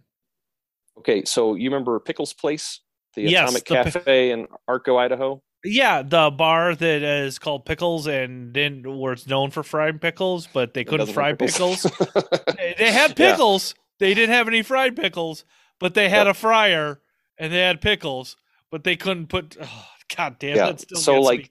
about 2 blocks down from Pickles Place, there was the Honda dealership and garage. And they received my spokes and I showed up. They just handed me my package. They had a truing stand in the back, and there's a guy, working on a bike and let me use one of the other stands. And I just took my wheel apart and put it back together. And I tightened the nipples a lot tighter than I had before, hoping that would be the end of that story of breaking stuff. Got it all back together. And then you actually helped me once we got to the campground. I was still struggling getting that tire on there, and I really didn't want to pop that tube because I only had one spare tube. And I always put my wheels on by hand, like even the Gazelles and City Pros. I heat them up and then just slowly fight them on. And I was trying so hard to just fight it on that picnic table. And you're like, nah, come on, use the spoons. And I'm like, I don't want to use the spoons. Was I that nice about it? And because I just remember, just fucking use the spoon. Like I'm pretty sure, like when I'm tired, I can get pretty. And you're military, so like you can handle it, and you probably have a thicker skin than some people. But like, I come from a very direct family, and when they see you doing something that's like not the optimum way to do it, they'll be just like, just effing do it this way. And like that's the way I felt like I treated you there. This is one of my like favorite and luckiest personal attributes. Is I'm one of those people who just really sees the world through rose-colored glasses. Okay. I love everybody I meet. Almost no one could do any wrong to me. And even if they do, like, give it a couple hours and come back and talk to me, and I'll just forget it. Like, I have the memory of a goldfish, especially for like emotional things like that. Like someone can literally like rip me off, like do me dirty. And then like, if they're there the next day and they're being friendly, I'll be like, I love this guy. So, dude, that's such a really good on you, James, for having that personality trait. That's really admirable. I didn't work on that though. Like, it's not like I progressed intentionally to be that way. I'm just like that. And it's probably a curse sometimes, because like when I go to buy a used car, I'm like, this guy's great. He's such a swell dude. And then I get ripped off like crazy. You fly me to New Mexico. I'll deal with car dealers with you, okay? I won't put up with shit for you, James. Now I just don't buy them. My wife's like, we should get this, and I'm like, all right. If there's anything wrong with it, it's on you. Like, but yeah, we changed that wheel. I remember that. I remember my back hurting that whole time. It's like, all right, James, because you were helping. Yeah, you were helping. Well, shit. Here we go. No, Jim was an asshole. No, because you sat and kind of helped me out at Yellowstone, and I was like, okay, whatever, dude. Like, all right, but we'll get. I remember you getting that tire on, no pinch flats, which is always, there's one in every 4 tires and tubes. I swear to God, but like. That's why I do them all by hand, because you'll never pinch it doing it by hand. But wow, you gotta. Like some of them, it's a 20-minute process. You just push and wait, and wait, push and wait, and you creep up, and eventually it gets to that spot where it finally gets a little easier, and you're like, oh man, it's gonna happen. Like it's like, I don't know. I've had 3 kids and watched my wife give birth to them, and I think it's like the same thing. Like that sort of relief. No, right? Not at all. This is way easier. Changing a tire on a rim is way easier than giving birth. I will fall. Okay, I'm not saying it's the same. I'm just saying it's like as a man, it might be the only analogous thing that I could think of that sort of like, I'm almost done with this and it's about to be over with the painful part, That was Baker's for me. No. But But yeah, I yeah, forgot. Like getting the tire on was actually the easier part. Re putting the axle through with all the weird spacers and junk while holding that bike in the air, and that's a 150-pound bike. It's not a light moped. So, no. uh, you were really holding up a lot of its ass while I was trying to get that thing through there, and it wasn't cooperating. Yeah, dude. But that we actually Colby on our way home. We actually drove by all of that again. Ah. That was just the route we happened to take, and like we tried to go to Pickles because I'm secretly jealous of everybody who bought a shirt there. I just didn't think to buy one. Oh man. Yeah. So, Oops. whatever. And they were closed. We went. We actually went through there on the 4th of July, so which was kind of unique. But Pickles so you Place, best chicken wings I've ever had. I told really? Mars that before they headed out. I ordered the wings there because they didn't have fried pickles. Hmm. And I've never had fried chicken wings that great anywhere I've ever been. So if anybody finds themselves in Arco, Idaho, and you go to Pickles Place, ask about fried pickles because they might have them, Yeah. and also get the chicken wings. So you should do some if you're a person who likes to read up on weird history facts and stuff like that. You should definitely read up on Idaho Falls and U.S. Army's exploration into nuclear power because that. Do you remember seeing all the signs for like nuclear Oh hazardous yeah. material? That was when the Army fucked up. Like, there's a whole thing. My boss actually knew about it because I told him we went through Idaho Falls. He goes, "Oh, that's where the Army tried to play nuclear and they fucked up terribly bad and like killed about 4 or 5 military guys." And like it's pretty interesting, but like that was when we started seeing all the radiation stuff because the Army screwed up. So Wow. but you got going. Did you get to ride after that then? Once we got Yeah. out of Idaho or Yeah. Arco? So when we left the Craters of the Moon, I was back on Wheelskin and with the group. Um, that part of the trip's a little fuzzy to me right now. It has been like, a month. So I'm trying to remember what that day was There like. was nothing worth the memory, dude. That was it was just a boring, like I thought going into Arco was boring, like on a Yeah. moped. Like I just remember being bored, but like I kind of remember that town.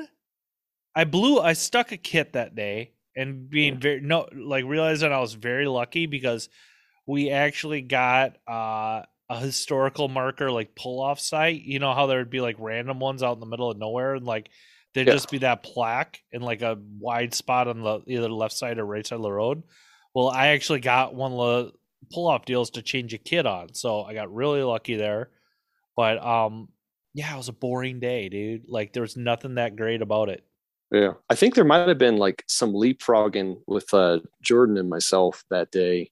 If it's the day I'm Awesome. thinking of, because like obviously he tore off going really fast and then something happened. And so I like passed him and Tom was on the side of the road and I'm like waving, like, hey, Yeah. check it out. Kept going. And then, I stopped because I think I might have been like, temps were either going wonky or maybe it doesn't matter. Anyway, I pulled over and then he was up running again. So he passed me. And then I think like that may have repeated again, but I don't know if it was the same day. 'Cause like you said, it was one of those days in there. It was really dull. And it was just like riding into a headwind. I think I told Maitland at the end of the race, I was like, it would have been like way cooler to do this race from Portland to Nebraska as far as the rider's point of view goes, because then we would have had a tailwind the whole time and it would have just pushed us along so much faster because the way we went, I just felt like we were going into like a 50-mile-an-hour headwind almost all day, every day. And Oh yeah, that was another shitty headwind day. I remember.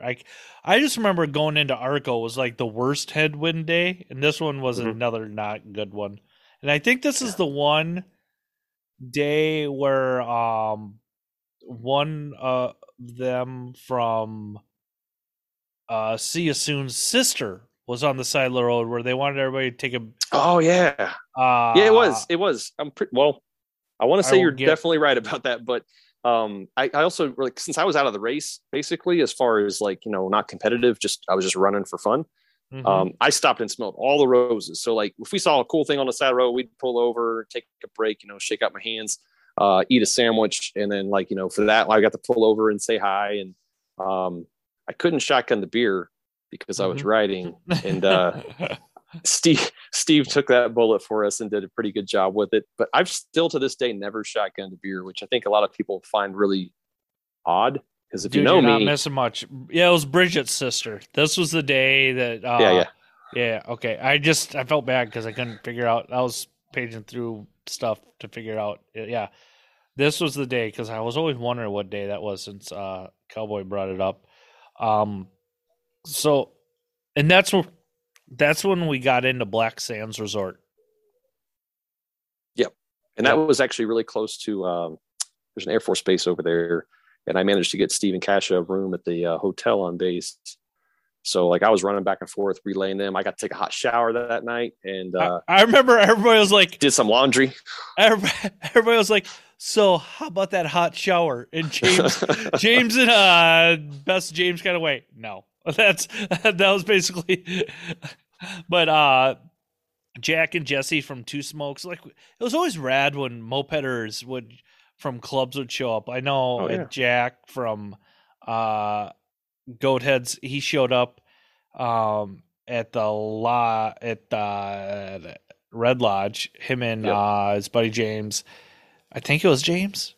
Anyways, they showed up there, and Jack and Jesse, they showed up to Black Sands. But yeah, that was actually a really cool night, just hanging out. I mean, I know it was really fun hanging out with everybody in Yellowstone, but like for some reason that night hanging out in Black Sands was one of my favorite nights for some reason, even though I was a little crabby, a little tired, but that was just a good hangout night. It was a beautiful night too. The weather was nice, a little breeze. I think, did they have a fire going? I think we did. And then we had no, we had a fire going, and then I know I brought a bottle. I brought a bottle and a bag of like Sour Patch Kids. And so like I was heavily using that bottle in the Sour Patch Kids. And I slept on like a deflated air mattress in my tent. And I'm pretty sure I pitched my tent on uneven ground. So like my sleeping bag kept like falling off of it in the night. But like I couldn't like, you know how it is when you're really tired and you just don't want to like fix things. So you just deal with it.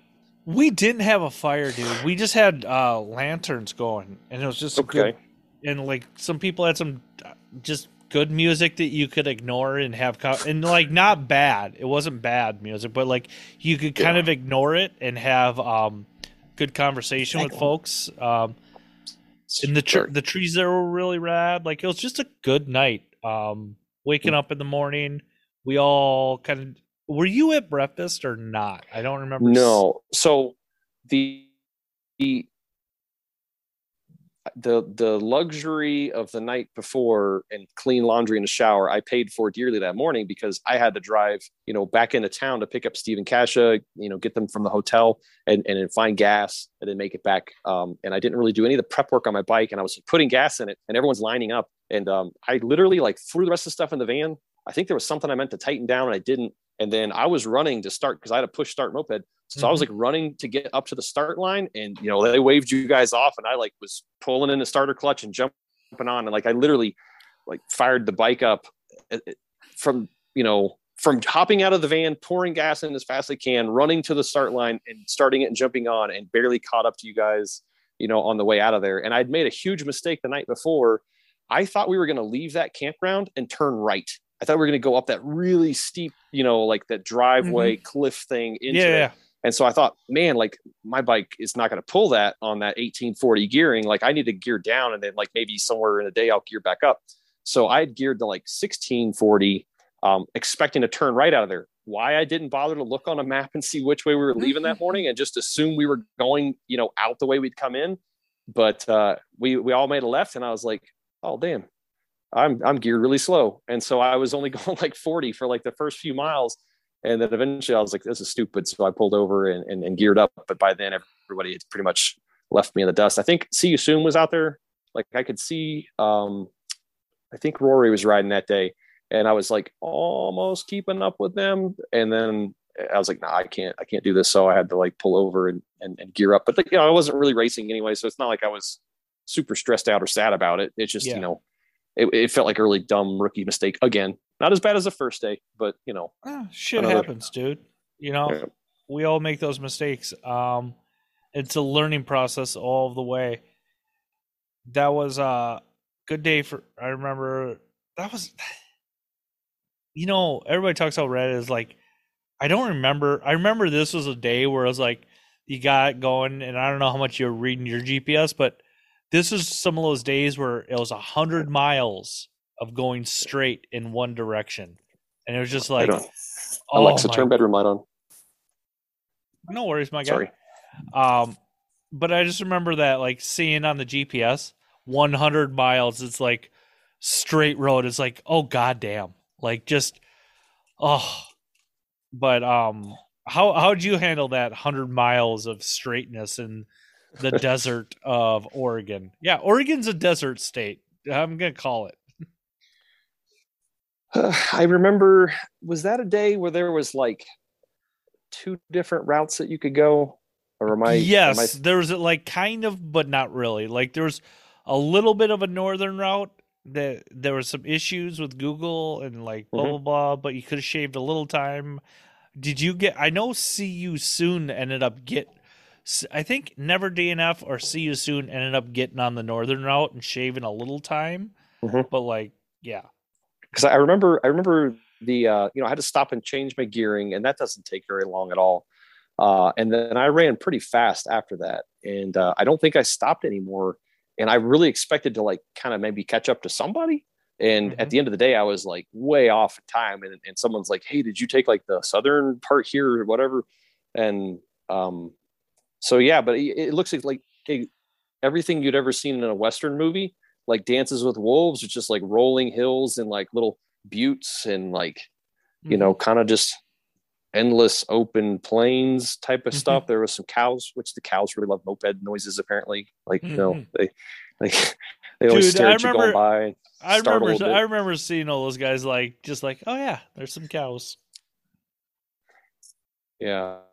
But it was just a long day, but like uh, something about moped riding. Like I rode motorcycles a lot, and on really long rides on a bike, you can get uncomfortable because there's not a whole lot to worry about. You just kind of space out, and the miles roll by, and if your butt goes numb or if your hands get tired, like you really feel that. But on a moped, like you're really on the razor's edge the whole time. You're full throttle. You're watching your temps. You're listening to every sound. Like if anything changes, um, the tone of things change a little bit. You're like, oh, what's that? Why does Uh-huh. this sound a little bit more wah instead of eh? Mm-hmm. And so you really like just hyper tuned to all that. And sometimes I would catch myself like so much paying attention to the bike and all that I wasn't even like enjoying the scenery, but you'd bounce back and forth. But so much more going on when you're racing a moped compared to like riding a big bike that I didn't find myself getting bored. Um, if anything, it was just there was times where I didn't really get to go like zen, but there was definitely parts where like coming down the mountains, like the really We're steep not part, we're not there yet though. nerve rattling. Yeah, yeah, We're yeah. I not know, but I'm gonna jump ahead to like a little piece of like you go really fast. It was scary, but then like they always had like that part where it's like miles and miles of sort of downhill, but not really. And mm-hmm. my bike was just so happy, like it was running full retard on the CDI box, so like everything's smooth and quiet, and you're going fast, and it was just like moped perfection. Like it just everything was doing exactly what you would want it to do. And when that's happened, it was just like riding that wave, and everything is just golden. And those are the moments that I really loved the most in the whole race, was just riding it out like that. Yeah, yeah. How did you do getting into? I always screw up the tone in Oregon. Once you got everything kind of dialed back in, how'd you do coming into Haynes the second Um, to last day? that was Bend. That's where we finished at the Spur place, right? Yeah, there was Haynes and Bend, which were right next to each other, which is also insane for how much their hotels were for nothing town. I I want to say I was doing fine that day. I don't really remember a whole lot. Nothing's jumping out to me. I'd have to look at like pictures or something. We'll see what place you got. I'm trying to I get think back I to did okay on time. I think yeah, I was you really close to Chad again. okay. that was Portland. I'm trying to see, looking up. As you can tell, people, all the prep work I do for this podcast is worth every penny you've paid for. So the running order for that day would have been Urban Decay came in 4 hours and 52 minutes. I came in second with 5 hours and 21. See you soon. Where? Coltrane, Never DNF, Big Holes. He came in 6 hours and 7 minutes. So it was another relative, considering this is a long day, and considering like Never DNF it was an hour and a half difference between everybody, basically. That was a really close day. I mean, people, this was 250 miles on a moped. So like, and you were actually an hour off, about an hour and 10 minutes off of Urban Decay. And considering you had to stop as much as you did, was pretty rad. So how was that last day? Like, did you have to do much prep work for your bike going into the last day? No. In fact, that's probably something else that I probably should have mentioned about that bike was I live at 4,300 feet elevation here in New Mexico. I was running an 82 Jet, and I showed up to North Platte with an 82 Jet, and it seemed happy, so I ran it, and I ran an 82 Jet across the entire country and over all those mountains until we got to that last day. And then I knew that we were going to come down into Portland at sea level, and I was like, I should probably up jet. And I knew that I could pull a different air filter on there if I needed to go even richer. But I went up to an 84, and that was pretty much the only real change I did to anything on the bike the whole time besides the gearing that one day. And that would have been a mistake that I could have avoided. So like, I wouldn't even had to change gearing. I could have literally run the same gearing and the same jetting the whole race until we got to Portland. But yeah, I did that, and the bike ran great, I think. Even with upjetting a bit though, coming down the mountain was like, it was, I didn't soft seize, but I could feel it getting tight a lot. There was a ton of blipping the throttle. I rode my brakes like crazy. It was really like disappointing to think like I'm in a moped race and I will break my moped if I go as fast as I can. So I was riding the brakes, switching between the front brake and the back brake and blipping the throttle, just trying to keep it from getting locked up because you're rolling down that hill like 55 miles an hour. And I think before the race, Steve had joked around. He's like, can't you just like take the chain off and let it like roll, just shut the engine off and just like roll down the mountain? And if I'd have been a little braver, I probably could have. But honestly, I don't trust moped tires going as fast as they could go down a mountain. So that was not on the option list for me. But I got passed by Jordan. Like he was running with his blown up, missing exhaust, and he was flying down the mountain, probably going 70 or who knows what, and just blah. Yeah, that's Jordan for you. I remember you passing. I remember you passing me in the kind of the transition from the desert into Mountainhood, and I remember just like being happy for you. Like I had to wait for Colby for a minute because he had to get gas for the vehicle. But I mean, dude, that was really awesome. You had a great day. The one thing I really remember going, and I said this on every recap podcast, I really remember going down Mount Hood and seeing all those freaking Sasquatch carving statues. What'd you think when you rolled into Portland and finally get to the finish line? Wow. So by that point in the day, I was freezing cold. I like to be hot. The desert is a good place for me. And so going over that mountain and down into Portland, I was wearing a jacket and long pants and gloves, but I was shivering on that bike. So like, it was one of those rides where like, I was so happy to be there, but like, I was ready to be done. And then when I got like close to town, I've never been to Portland before. I didn't realize that they have like a stoplight on every block. And so Jesus like, Christ, you get to the edge of going town, on the stoplights, it's dude. like, it was like red lights to the horizon. And I was like, oh my God. And they weren't timed. So it's like, just go and stop, go and stop, go and stop. And me being the legal I was before and like day two, no, that was all gone. So I was splitting lanes, running the lights, cutting through I would cut like through the gas station parking lots on the side of the intersection and cut through and whatever. And I had cars almost hit me. locking up my brakes. It was just lots of nutty stuff, but I was like, I got to get there. I am done with this. And so once I finally turned down that last street, I was like, I got to get off this bike. I hate Portland. And I mean, first person to say that like, for opposite reasons, but yeah, dude, I hear you. No, I mean, I love Portland. I hate their traffic lights, and that's probably only because I got there cold and tired at the end of a moped race, and they just too many stops on a bike that doesn't like to stop and go. Yeah, dude. But yeah, and that was a good feeling. That was definitely one of those top life experiences, pulling in there at the finish line. Yeah, dude, it was really rad, and I identify with you on that. So let me ask you this: are you going to do it again next year?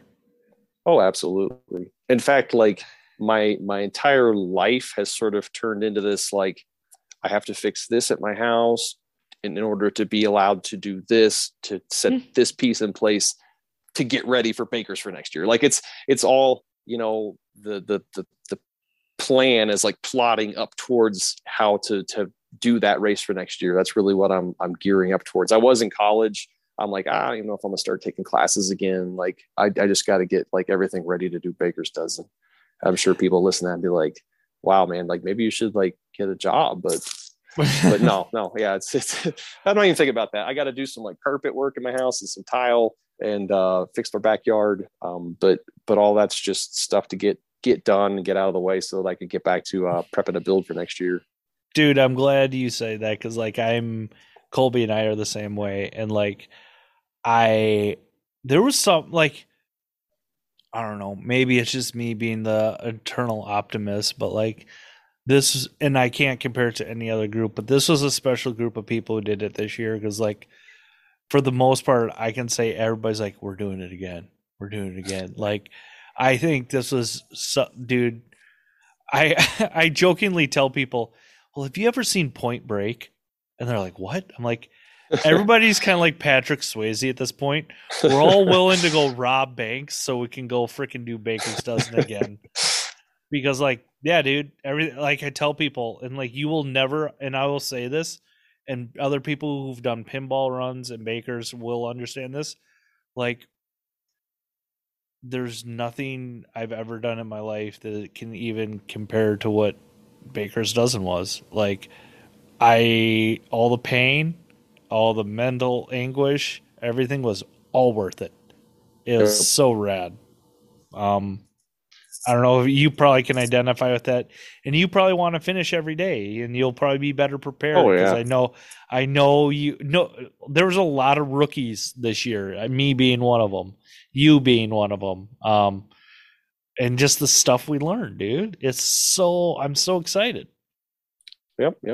And I'm ready to do like a little bit out of my comfort zone for speed too. Like, I built that bike to be super, super reliable, mostly because I couldn't afford the parts to have spares to be redundant with, in case I broke.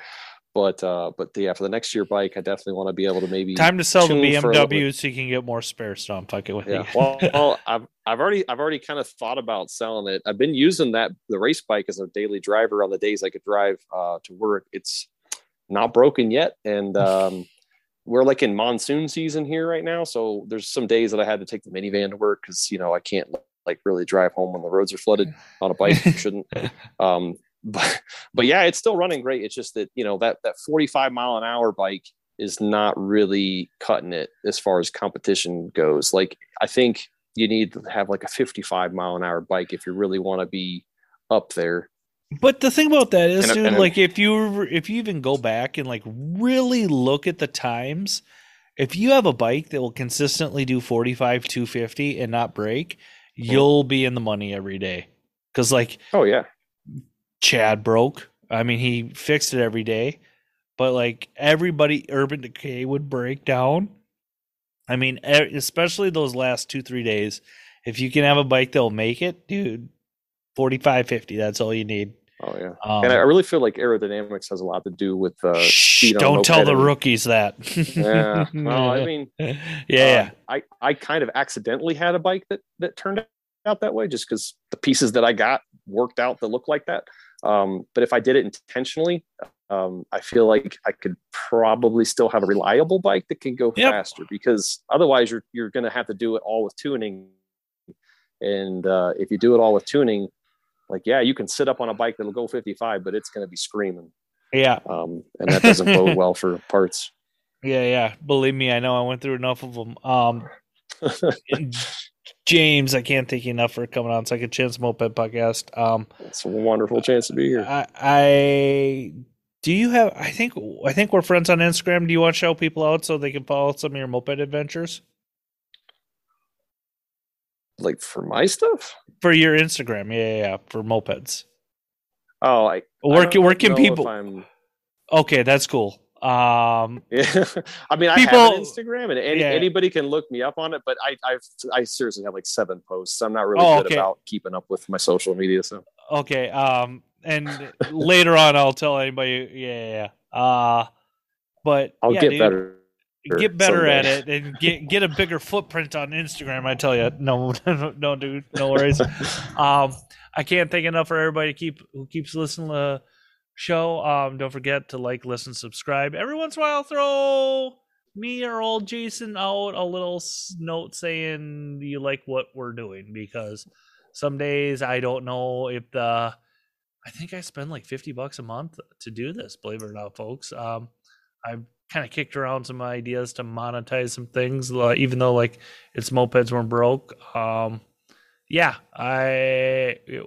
might be something or two coming to kind of help me lighten the load a little bit, but whatever. I'd do it for you. I love you guys. Yeah. Again, everybody, thank you so much for listening. James, thank you for coming on Second Chance Moped Podcast. And don't forget, James, mopeds are dumb. See ya. Bye.